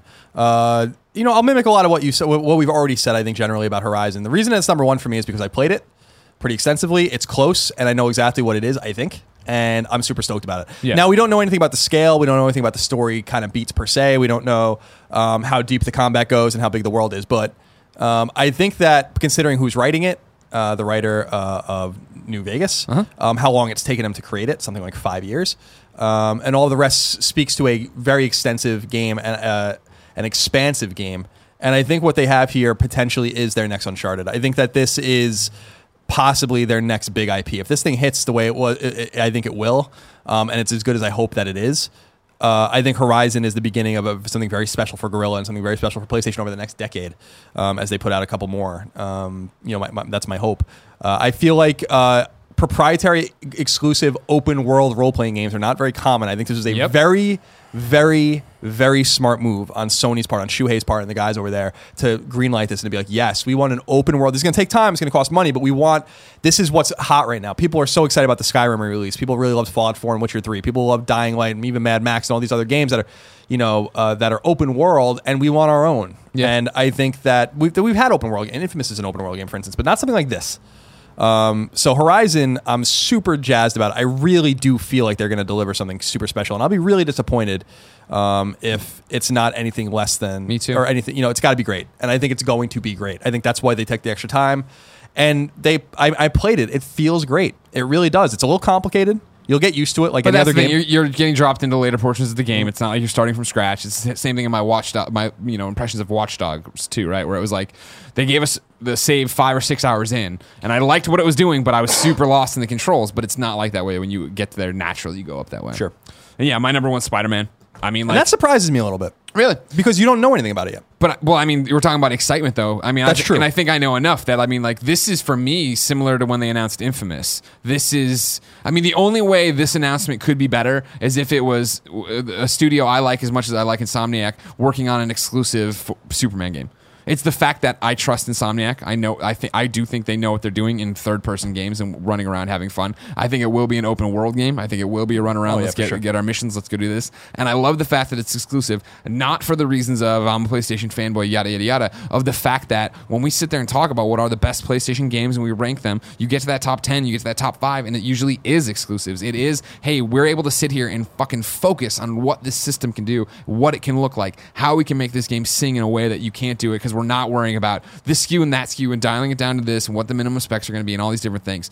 Having them say, here is Spider-Man, which is, I mean, a fantastic universe to begin with, a fantastic story to begin with. Do whatever you want with it. Assumedly, take completely your own tale, take, whatever cues you want from other stuff, but it's been very clear he has a different suit because he's not Spider-Man from the comics, he's not Spider-Man from the movies. This is Insomniac Spider-Man. So the idea of like even if Xbox had the Batman franchise, like the Rocksteady guys, and had that exclusively and let them sit there so that the PC version wasn't crashing all the time and saves weren't getting eaten. To sit there and give them a universe that rich that has gotten fucked over and has been fucked into the ground by Activision in the contracts and these shitty deals that Marvel signed for years and years and years and years, to have somebody finally sit there and go, okay, fuck that. You're taking Spider-Man, you're giving it to one of the most talented developers going right now, and you're going to let them tell their Spider-Man story on their terms, on one system, go make it and take time. That's insane. Like Beanox, bless their hearts, when they put out that first one, Shattered Dimensions, everybody's like, man, it's got some problems and it doesn't look great here and there, but it's good. It's fun. Yep. Yeah, we like it. And then they're like, all right, do it again. All right, Edge of Time. All right, do it again, Spider-Man. And it was like Amazing Spider-Man 2. And like the games just went down because like rather than give them time, Activision did the opposite of turn it out in 9 months, put it out in a year, do this. We need a movie tie-in. We need a movie tie-in. Whereas for them to finally say, let's take this and treat this character like Rocksteady and Warner Brothers treated Batman and just go out there and make a fucking story and nail it. That's awesome. Yeah, that's it is exciting. It's very unusual. Yeah. To see them 100% in the exclusive ecosystem, but and that's what I'm not Insomniac, but Spider-Man. I'm Marvel, yeah. Yeah. So it's cool. It's great. Yeah, good list. So, do we want to put them together into some sort of mathematical thing, or are we good with just our own list? I think we're fine with both. I want to see, ladies and gentlemen, I want to see you be tweeting at us, at Game Over Greggy, at No Taxation. Let us know your lists. Be tweeting those lists at us. Let us see what's happening. We want to know where you put these 9 exclusives. You can also go over to kindoffunny.com/PSQ. That gets you the PlayStation I Love You XOXO board. You can go in there, do that, spell out your list there, start your own thread, ask questions. No big deal. Colin, Yeah. it's trophy time. Okay. What do you got for me? First of all, Rise of the Tomb Raiders trophies are live. Oh, fuck! I can't wait for that game. 118 bronze trophies, 5 silver, 1 gold, 1 platinum. Okay. I'm not going to go through all the trophies. God, no. But the reason that there are so fucking many no. platinums is because there's 1, 2, Bronzes. 3. I'm sorry, bronzes 5. So there are 5 DLC packs. Right. One has 13 bronzes, one has 8 bronzes and 2 silvers, one has 7 bronzes and 3 silvers, one has 13 bronzes and 0 silvers, one has 13 bronzes and 0 silvers, which leaves the core game, and this is what's interesting. Yeah. 64 bronzes, Okay. 1 gold, Huh. no silver. 64 bronzes. Very interesting. I wonder how much of that gets shaken up when they're like, all right, now it's one game. How do you break up all this stuff to make the math work? The only gold trophy is for achieving 100% game completion. Everything else is bronze. Gotcha. In the core game. Let's see what else is here of any interest. Oh, I'm sorry, real quick. Are they breaking the DLC up into their own packs again? So even though it's all on the disc, it is broken up. So does that not apply to the platinum? Oh, yeah, that's what I'm saying. Yeah, so it looks like the platinum. Just making sure I'm clear. The platinum only comes, the DLC packs are all split into 5. That's interesting. Weird, but interesting. XCOM 2's trophies are live. 38 bronze, 10 silver, 2 gold, and a platinum. And this also has 2 DLC packs, one with 8 bronze, 2 silver, and one with 7 bronze and 3 silver. So nothing, I won't go into these here either because it seems like these might be a little spoilery. There are some multiplayer trophies. Okay. Darkest Dungeons trophies are live, and this is for PS4 and Vita. This one has 42 bronze, 8 silver, 2 gold, 1 platinum. So you get things like reach the estate, slay your first boss, learn a new camping skill, etc. Fully upgrade the abbey. So a lot of different kind of things here. Complete the game in 99 weeks. So there's a time limit similar to why can't I remember the strategy role playing game that came out this year? Earlier in the year, there's 2 of them. Oh, the Don't Starve? No, strategy role playing game. I was hung up on survival. Sorry. I gotta look real quick because it's bothering me. People were probably screaming at their. A strategy role playing game with time? Yeah. Banner Saga. Okay. Complete the game on New Game Plus is a gold, etc., etc., etc. So there's those. And then some smaller games around here. There's a game called Uncanny Valley that has trophies up. A lot of Japanese stuff's going up as well.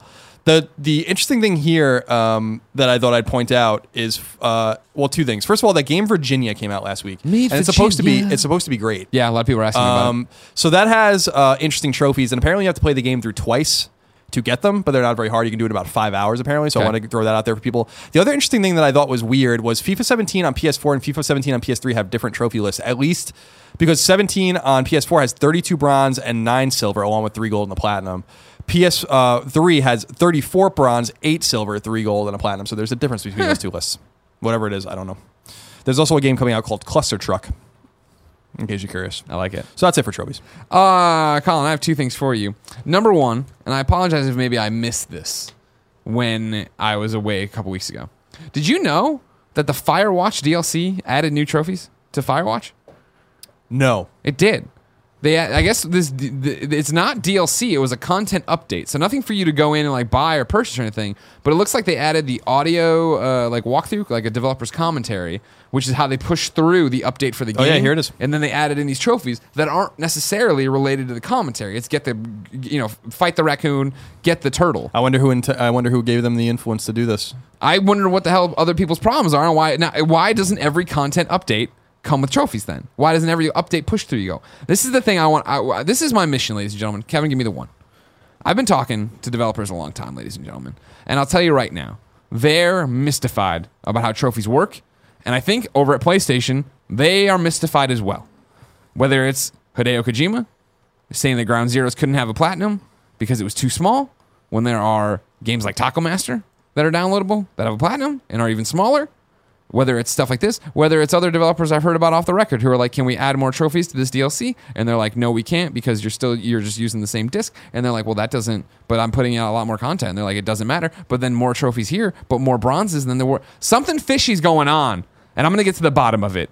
Come hell or high water. I'm going to get somebody on this show to explain trophies to me. It's probably going to be John Drake. Because I don't know. I'm going to start there. I guess I'll start with PR so I don't get yelled at. But I'll hit up PR about talking to John Drake about what the hell's going on with Here's an interesting thing about this. It seems like no one has one of these trophies. It says there's a trophy called Love Turts. Adopted a turtle as a pet. The average lifespan of a box turtle is 50 years. It will outlive you, and no one has it, at least on PSN profiles. And you can see all the people here that have recent players are all stuck at 96% in their trophies. Huh. Turtle's not that hard to get. I wonder if you have to like put the clock forward on your PS4 50 years. Oh. Look at the brain on you. Because no one has it. It's very interesting. I mean, it's not that interesting. Dog Nick 96 wrote into kindafunny.com/PSQ just like you can to get your question read on the air and says, hi, Greg and Colin. Hi. I've been delving into the new Destiny expansion, Rise of Iron, and collecting new trophies for said add-on.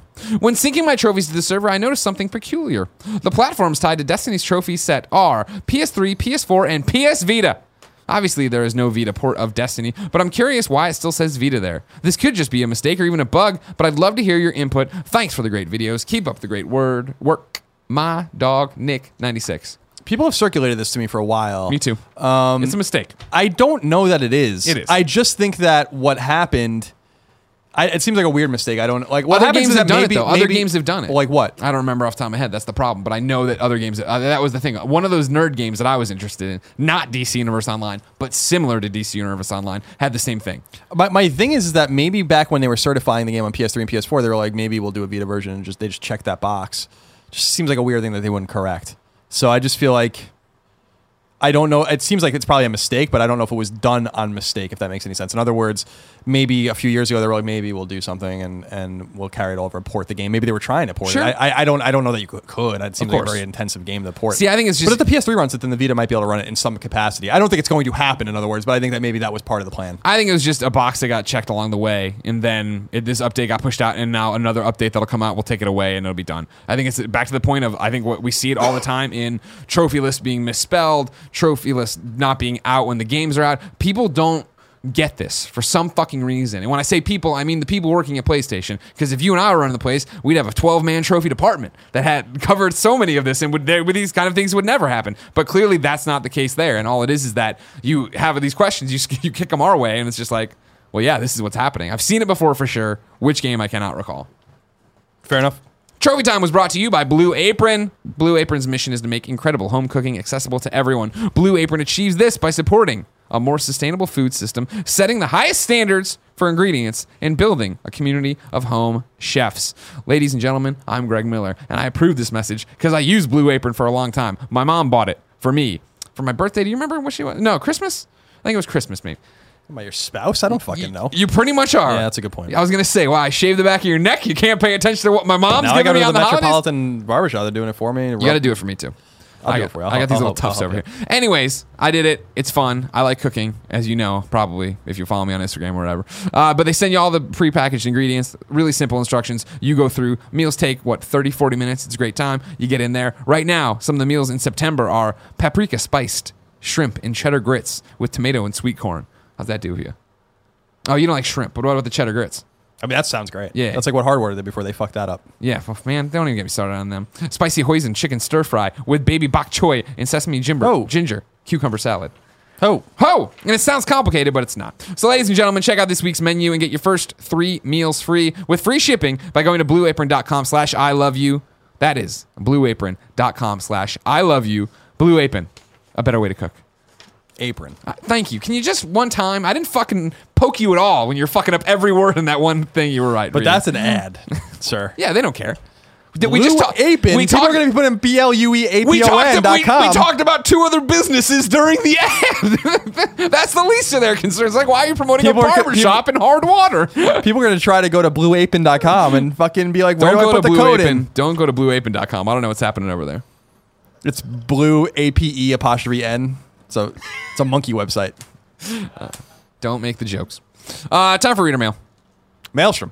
Colin, I'm going to open with something, all right? Yeah. It's a new segment, apparently, that I'm starting called Question of the We Week. really need more It's segments. Question of the Week from Reader Mail. It's a special, it's a little sticker this guy can add to his thing. I'm going to read it. We don't need to answer it because it's kind of dumb, but the way he presents the question, I'm a big fan of. All right? I'm going to read it as it's written. This comes from Gator Eliminator, but he spells it all with like all these different, like up and down and all this different stuff. This request pertains to the clearly established and undeniably best gaming system of all time, the mother trucking PlayStation Vita. The other night, my fiance wanted to watch her Golden Girls. Shout out to the Golden Girls Blu-ray late at night. However, the idea of a 55-inch HD image of B. Arthur lighting up the entire bedroom sent shivers down my spine. So I thought I came up with the perfect solution. Watch it via remote play on the Vita. I synced up the PS4 and no dice, Chicago! Apparently, this doesn't work. If it can play Uncharted 4 through a remote play, the technology is clearly capable of making this happen, but it doesn't for whatever reason. So Shuhei, now he's calling out Shuhei Yoshida, why can't DVDs or Blu-rays be watched via remote play on the PS4 through the little system that could, the PS Vita? I should be able to see the glory that is Estelle Getty on a beautiful OLED screen. Her size seems appropriate for the handheld. BTW, Dat Vita attach rate. I have 35 games on my Vita, and I feel like I'm just scratching the surface. I'd be curious to hear the amount of games other Vita Island inhabitants have. I bet it's pretty high. P.S. I love BJ's. ...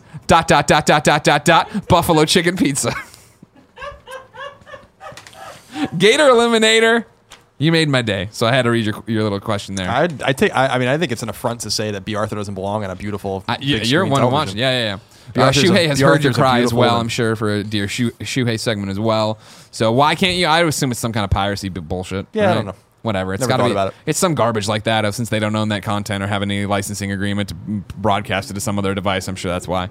But just I don't know why you're trying to push it off. Why don't you? It seems like this is the way you should have done it. You should have had Golden Girls with your fiance. You're both in bed watching Golden Girls up there. Some Betty White action, and you're remote playing whatever on your Vita, whatever game you want to play. You're playing Tricky Towers all by yourself, getting better at that game.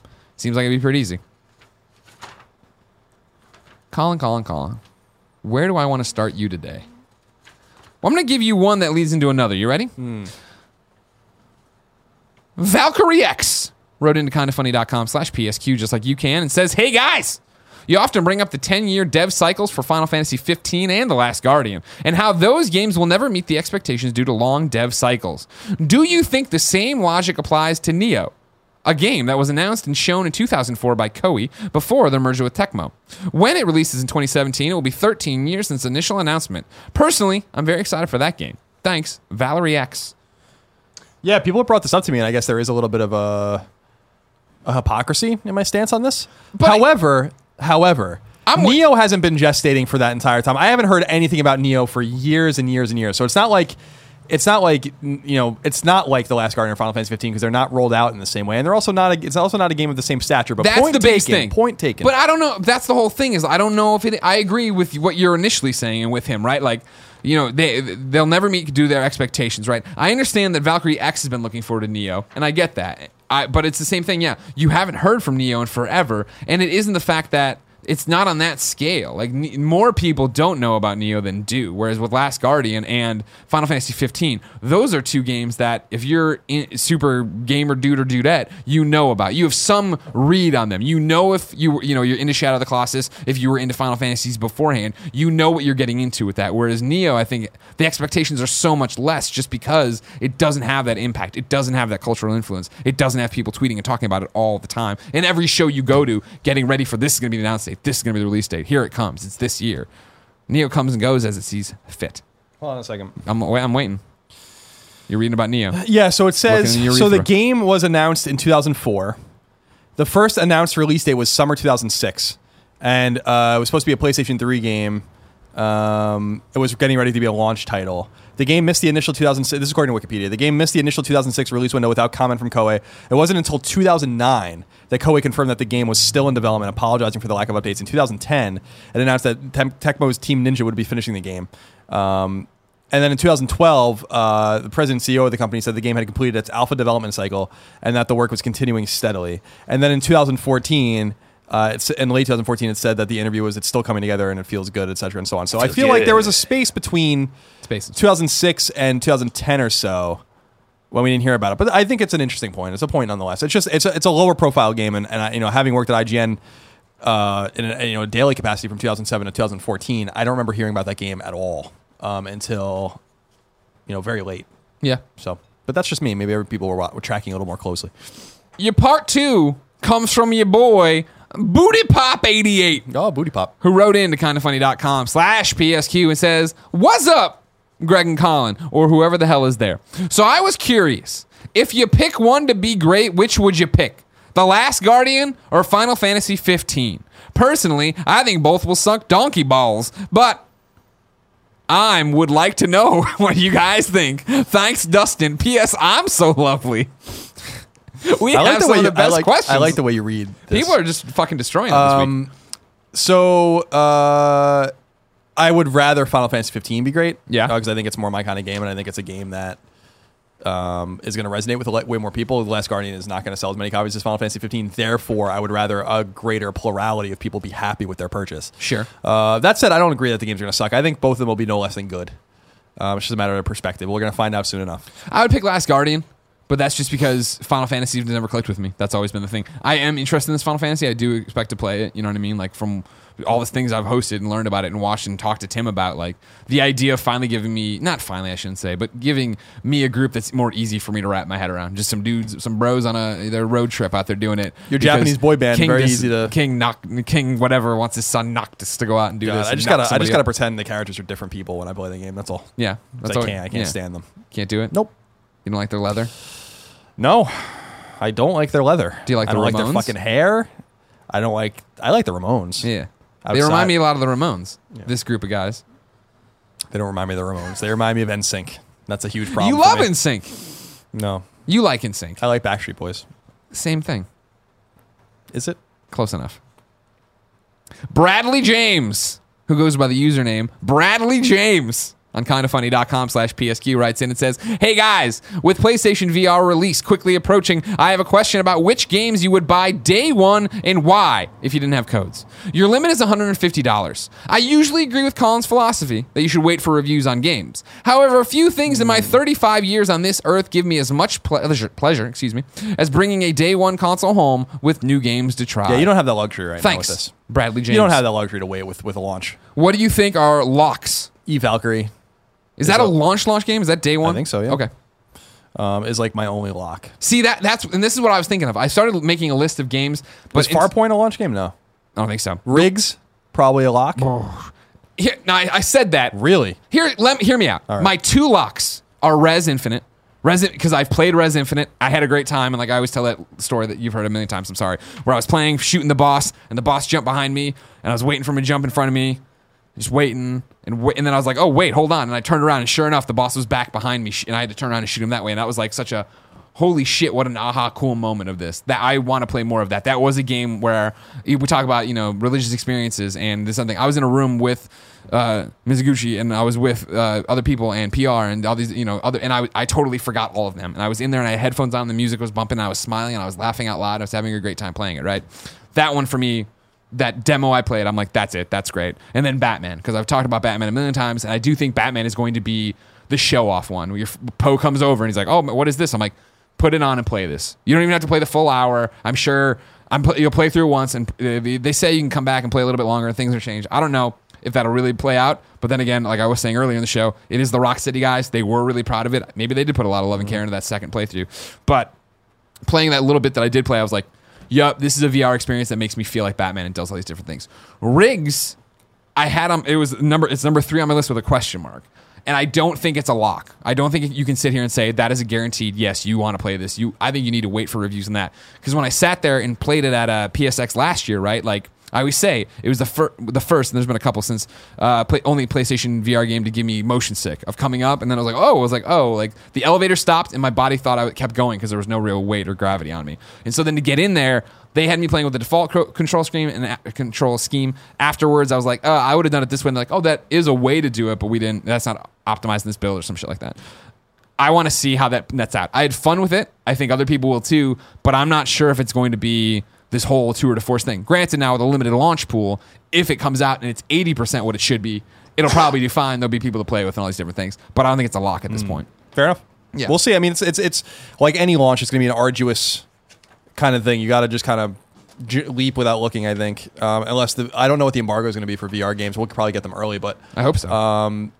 My assumption, and actually, God, dude, it's like not far. 3 weeks away. I know. So I assume we should probably figure that out soon. But it's just creeping up on us. Let me check my email, see if I have anything in there about a headset.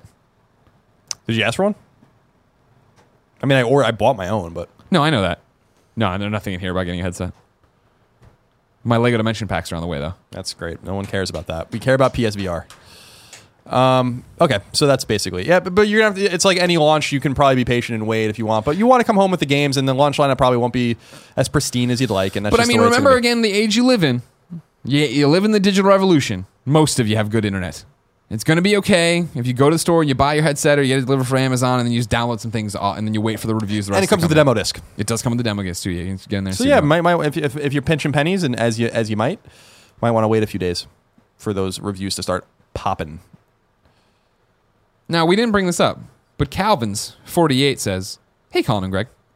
I know you guys aren't fans of driving games, but Drive Club VR's release date of October 13th just got announced on PlayStation's Twitter. It jumps out to me as probably the most AAA of any PSVR's launch titles because it comes included with a bunch of content and seems the most fleshed out. Since PSVR will be in its early stages when it launches in October, do you think Drive Club VR will be the early flagship game? Maybe. I think it's still weird that the studio that made it doesn't even exist anymore, so who's going to fucking support it? But yeah.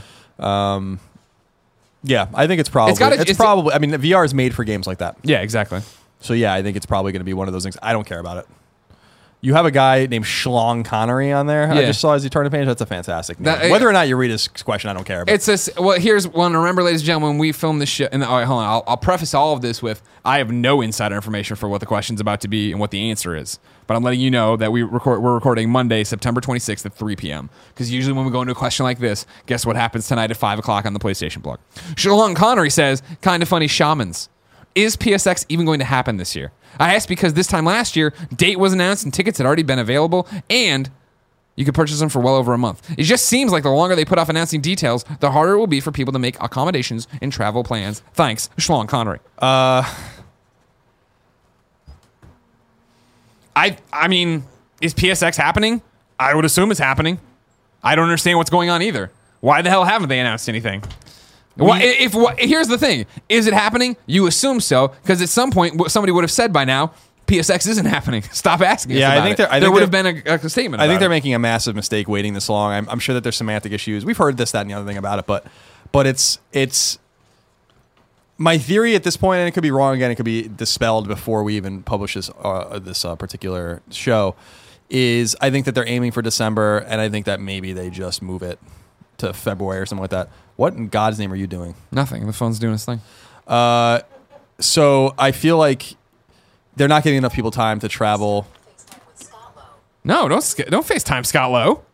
That seems like a terrible idea. Might have wanted to tend to that when I was first talking to you. Well, I thought if I didn't do anything, it would just shut the fuck up. So I feel like they're running out of time. I feel like if October comes and they're announcing it for 2 months from then, that's not enough time. I think that they would be wise to. First of all, December is kind of a shitty time to put it anyway. I think they'd be wise to move it to February or something like that. But as far as we know, I mean, it is going to happen. But I don't know. I don't know. Yeah, I would love to know what's happening with it. Maybe one day Your we'll guess know. is as good as Maybe ours. Sean Connery, by the time this posts, you'll know too. And again, not that I have literally no. That's not, and I'm not saying it sarcastically. I don't know if and when they're going to announce PSX details. If you would have asked me 2 months ago, I would have said by now. Fuck yeah, you'll know by now. Look at how they did it last year. Colin, I'm going to give you the final question of the week. You ready? Yes. It comes from Cool Mike 3. Hello, Colin and Greg. My question is a bit of a two-parter. I would like to discuss the representation and portrayal of African Americans in games. I have been very excited with the imminent release of Mafia 3 and Watch Dogs 2. Not just because they look fun, but because I get to play as a very underrepresented race in video games. Me being half African American and half Hispanic, I find myself sometimes wanting to play as characters that I could relate to more. I was wondering if you guys thought that if Watch Dogs 2 or Mafia 3 underperformed, developers would think that gamers just don't want to play as an African American lead character, and as a result would stray away from them. So that's question number one. It's possible, but I don't know that you would read into it that much. I don't think people would either. The people who are going to be most vocal about it and what would be wrong with these games, which would cause them to underperform, would be reviewers. And I don't think reviewers are going to come out and be like, well, sure would have been better if it was a white guy, because most wouldn't ever say that, especially anybody at a real site, a real reputable place, publication, wouldn't feel that way about it. So I don't think that's what's going to happen. I don't think that you'll see that blowback on Twitter. There'll be the usual Twitter eggs saying a whole bunch of horrible fucking shit and being stupid about it. But were they ever going to play these games to begin with? Was this what they wanted? Was this what was up their alley? I'm not sure what Watch Dogs 2's social slant is in terms of if it's trying to create a bigger social message other than the power of corporations and entities that can control technology and stuff. I think that's kind of their thing. I've said it before, I really do love Mafia 3's portrayal of an African American or a black man in the late 60s in the South. I think all of that, as we know, is very intentional, and I think that that's going to craft a really nice narrative that wouldn't be possible were it a white person. I'm not one of these people that really feels like you have to have some sort of quota. I think you got to make your game with your characters. If it's all white people or all black people, I mean, that's fine. It doesn't matter to me. And I also don't quite understand and again, this is coming from a place of like, I'm a white man. Of course.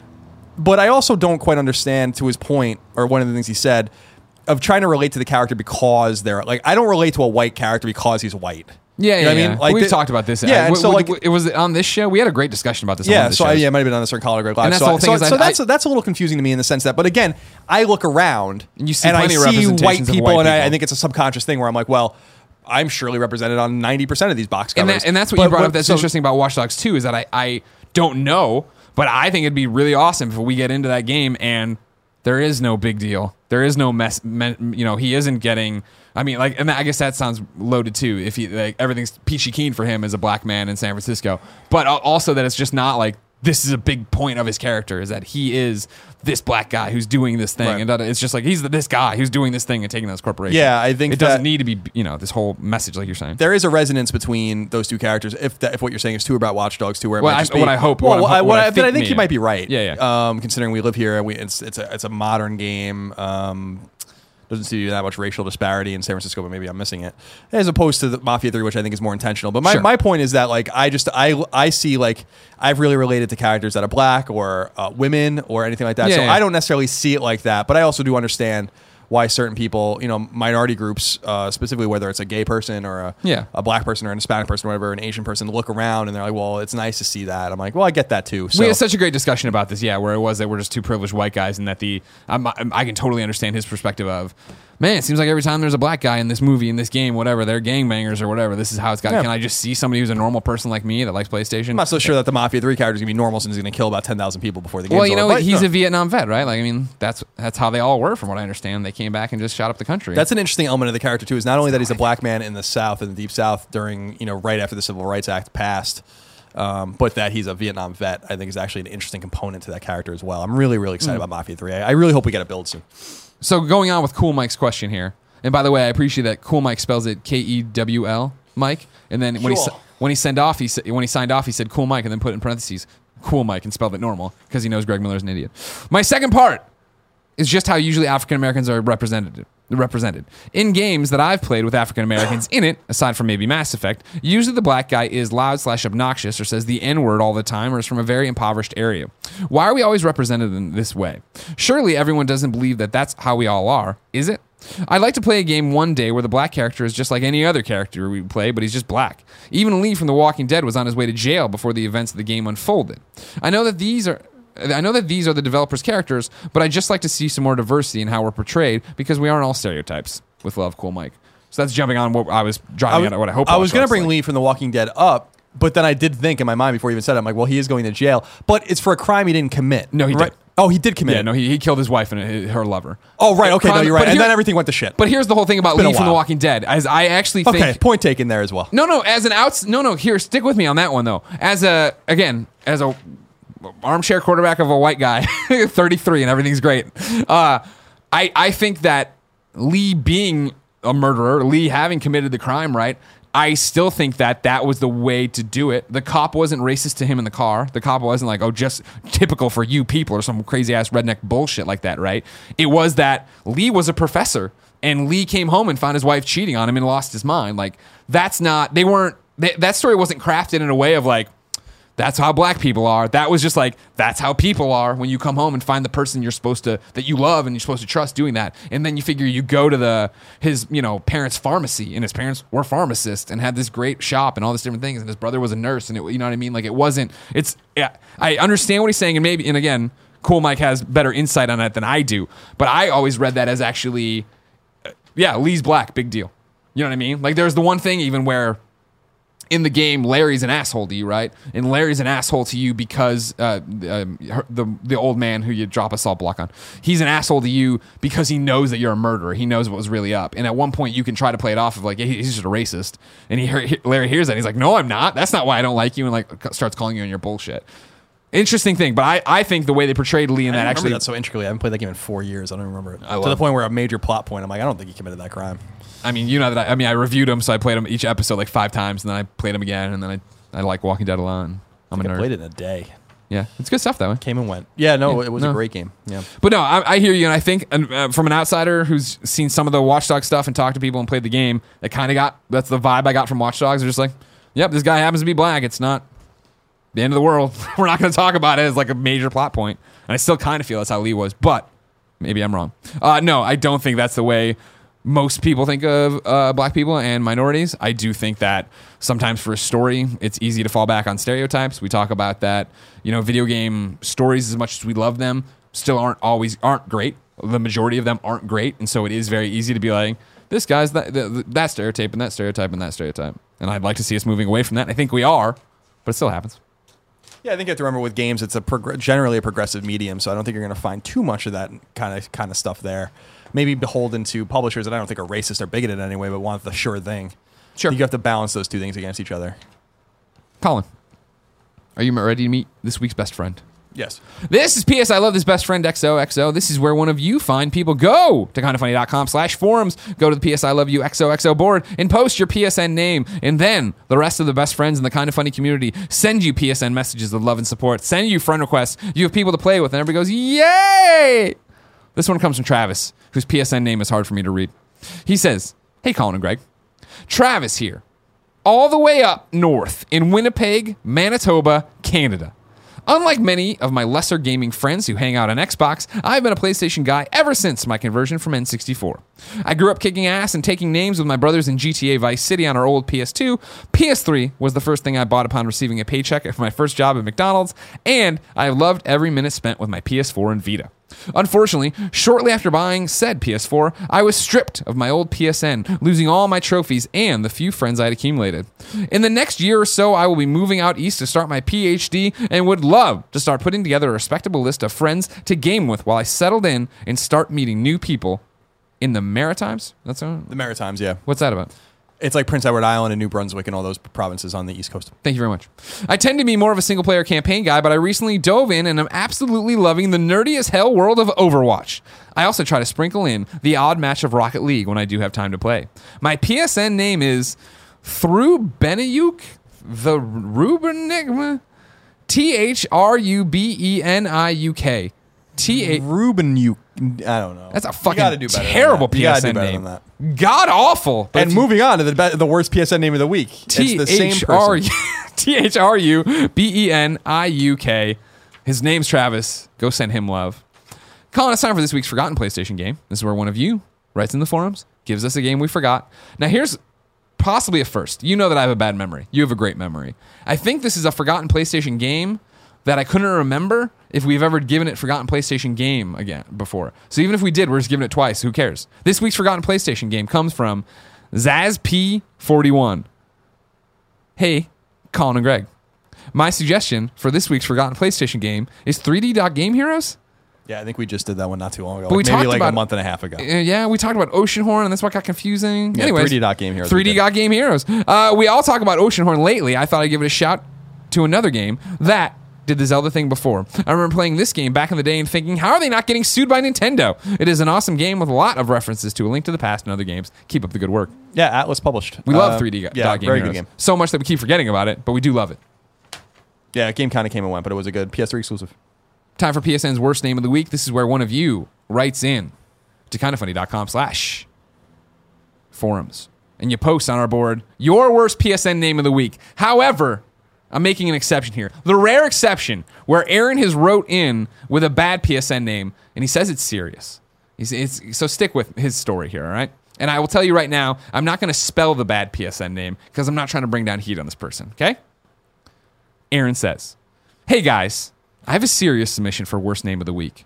I was playing Overwatch today and one of my teammates had the name Bill Cosby. He seemed like a friendly guy, so I doubted that he chose his PSN name after the sad and disturbing news about Bill Cosby came to light in 2014.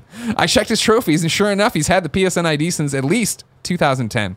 It sucks that a gamer who named himself after one of the most well-liked entertainers in pop culture ended up being named after one of the most reviled entertainers in pop culture, through no fault of his own. We joke a lot about how people are stuck with hilariously obscene names in the PSN, but then this is an actual problem, at least for this one guy. Unless he is actually Bill Cosby, then fuck him, but I doubt it. Seriously, Shu, Sony, anyone, for real this time, please let us change our names. Aaron. Yeah, that's a good point. Maybe his name's Bill Cosby. Maybe it is just Bill Cosby, yeah. I'm not saying our Bill Cosby. I'm saying, or the Bill Cosby. I'm It's just saying a guy who's that's also named Bill Cosby. Yeah, Sucks for him, man. William Cosby. Junior. Doctor. Remember when you got the doctor thing on? Yeah, I do. From Temple, I think. Yeah. His alma mater. This worst name was brought to you by the Dollar Shave Club. Guys, you don't need to choose between price and quality to get an amazing, affordable shave. DollarShaveClub.com is the answer. To prove how amazing their shave really is right now, they're going to give you your first month free to join the club. DollarShaveClub.com delivers amazing razors right to your door for a third of the price of what them greedy razor corporations charge. Colin, how much you hate them greedy razor corporations? I hate them so much. Oh, get out of here. Get out of here. Get off my porch. Woo! Get out of here. Just go to DollarShaveClub.com and pick a razor that works for you from their lineup of amazing blades. That's all there is to it. With Dollar Shave Club, you look, smell, and shave like $1 million without paying for it. You like it more this week? No. Damn it. Here's your chance to see why over 3 million members like Tim Geddes love Dollar Shave Club. Dollar Shave Club is so confident in the quality of all their products. Now you can get your first month of the club for free. Just pay shipping. After that, it's just a few bucks a month. No long-term commitment. No hidden fees. There's no reason not to do it. Get yours at dollarshaveclub.com/love. That's dollarshaveclub.com/love. Ladies and gentlemen, this has been PS I Love You XOXO episode 54, the Brian Urlacher episode. Remember, PS I Love You XOXO posts every Tuesday at 9 a.m. Pacific time. It is kindafunny.com's PlayStation podcast. It is the #1 PlayStation podcast on the internet. So, Like, subscribe, share to all the YouTube channels, listen to the other shows. If you go to that iTunes, drop us a review there. If you got a Zune, throw it out the fucking window and join us in 2016, you idiot. Unless you're like old and stuff. Then what's up, Grandma? My grandma's dead. Don't worry about it. Mine too. Every episode of PS I Love You XOXO ends in a song and a segment we call Singing a Shoehei. This is where one of you talented motherfuckers writes into kindafunny.com/PSM. You need to give me your song in an MP3 that I can attach to our MP3 and your song in a YouTube link I can annotate from our YouTube page. Colin, this one is going to test my pronunciation skills. It comes from Mineral. I think I pronounced that right. Mineral says, "Hey guys, it all started back in 2012 when I seriously decided to get back into games after a 2-year break. I was on the lookout to find a media outlet that would fill the void in my life left by my non-gaming friends. After browsing the web, I chose IGN, but the real reason for tuning in soon became Up at Noon and Podcast Beyond, so naturally, I followed you on Kinda Funny. Here you go, Colin. I'm part of a French hip-hop duo that goes by the name Faux Detective. That's how I'm going to say it in Americanized. All right, good. At the core, we're a 2-man operation just like you, with me writing the music, producing, and playing the instruments, while my buddy Versatile, Versatile, I would say. Versatile? That's probably his rap name. We got a Y in there. Writes the lyrics and performs. We also handle our visuals, music, videos, and communication ourselves. Stylistically, the band is halfway between US indie rock, Brit pop, and French pop rap. Being 90s kids, You can't be halfway between three things. Go on. and all, we mix a lot of pop culture references, movies, TV shows, and of course, video game music in our music. We also love the non sequiturs and absurd humor, such as literal translations. The name of our band, Faux Detective, is a literal translation of the Hong Kong movie Mad Detective. Our sophomore LP, Lolcats, all one word, coming out on September 30th, has some as well, such as Closer, Le Dernier Dimanche News, les Encontres. Le Dernier d'entre nous. Thank you. French, for the heavily inspired by The Last of Us and our new song, Silence the Collie. Salien Suze Colleen. Really? Yep. Oh, that was good. Damn. French for you. French, you guessed it, for Silent Hill. It deals with a serious issue of love tearing us apart. And although you might not get all the subtleties of French wordplay, you may still appreciate the flow or even enjoy the music. And the music video, of course, is crafted with love. Love you guys. Keep up the great work. P.S. I'm still rooting for a Jet Set Radio comeback. Who knows? I may will be The Last of Us. Keep rooting. Now, again, this is in French, so it might be all about tearing down American. I don't know. But it sounded good when you're just bopping to it and listening to it. Cool. So this is Mineral and his band. It's Faux Detective, but not faux, because we're talking about French, not F-A-U-X. It's F-O-U, so like Faux Detective. Yeah. Yeah, good luck finding them. They don't have an easy website to remember. That's something I would tell you to get. Get a .com, because you gave me 15 links that had nothing to really drive you. But just, I guess, search for Faux Detective. F-O-U. And look for that. Until next time, it's been our pleasure to serve you.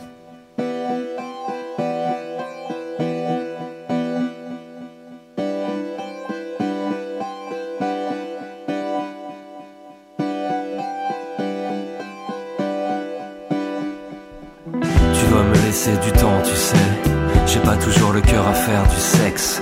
Je suis un mélancolique introverti, et dire qu'elle me pense tout alcoolique. J'ai des envies de sublime, mais je passe mon temps à sublimer mes défauts. J'ai vu des gouttes salées couler sur tes joues et sur les meubles en acajou depuis quelques jours. On s'applique à s'envoyer des fucks, à tout compliquer, mais tu sais, je t'écoute en cachette quand tu crois que je vocifère. J'ai des sautes d'humeur, mais faudra s'y faire. On a de sales caractères mais on s'aime quand même. Je t'invite dans l'ascenseur émotionnel. On se fait la guerre, j'ai des rêves d'enfer. Elle a des rêves d'enfant et là je touche le fond. On va pas y aller par 4 chemins. Tes sentiments je les écarte jaqués, mais c'est toi que j'accuse. Coup de foudre à Syracuse, comme Émile Zola. Mais là c'est toi que j'accuse et j'ai bombé le buste. Tu sentais le muscle et j'avais l'étincelle. Une histoire de plus, à la recherche d'une cause perdue. Comme Klaus Barbie, encore une histoire de plus. Épargne-moi tes jérémiades, je préférais quand tu gémissais. Aujourd'hui j'ai l'air un peu pâle. On fume de l'herbe devant Pierre Palmade. On a des DVD de films asiates et des anecdotes pour faire sourire ton gosse, tout comme Alain Bogossian. On est jeune et insouciant, une pensée pour Patrick Swayze. Comme au quai des Orfèvres, on a lâché l'affaire, on a lâché l'affaire. J'ai des images de gloire, j'ai des visions absurdes, des envies de fracture quand vient le cœur du crépuscule. Avec un peu d'effort, on peut se supporter. J'en ai un petit peu marre de finir plus bactère, c'est plein de bactéries. T'es trop prépubère, il faut te former comme l'a fait C. Jérôme. J'apporte des arômes, des chrysanthèmes pour te souhaiter un putain de joyeux anniversaire. Encore une fois, je m'emmerde. Inachevé, l'année qui s'achève, de la tendresse je m'achète. On a lâché l'affaire, comme au quai des orfèvres. On a lâché l'affaire, on a lâché l'affaire, on a lâché l'affaire. J'ai des images de gloire, j'ai des visions absurdes, des envies de fracture quand vient le crépuscule, des visions absurdes. Comme Jodorowsky pour le film Dune, des visions absurdes. Comme si j'avais mis sur ma voix de l'autotune, des visions absurdes. J'ai des envies de fracture, j'ai des images de gloire, j'ai des visions absurdes, des envies de fracture quand vient le crépuscule, des visions absurdes. Comme Jodorowsky pour le film Dune, des visions absurdes. Comme si j'avais mis sur ma voix de l'autotune, des visions absurdes.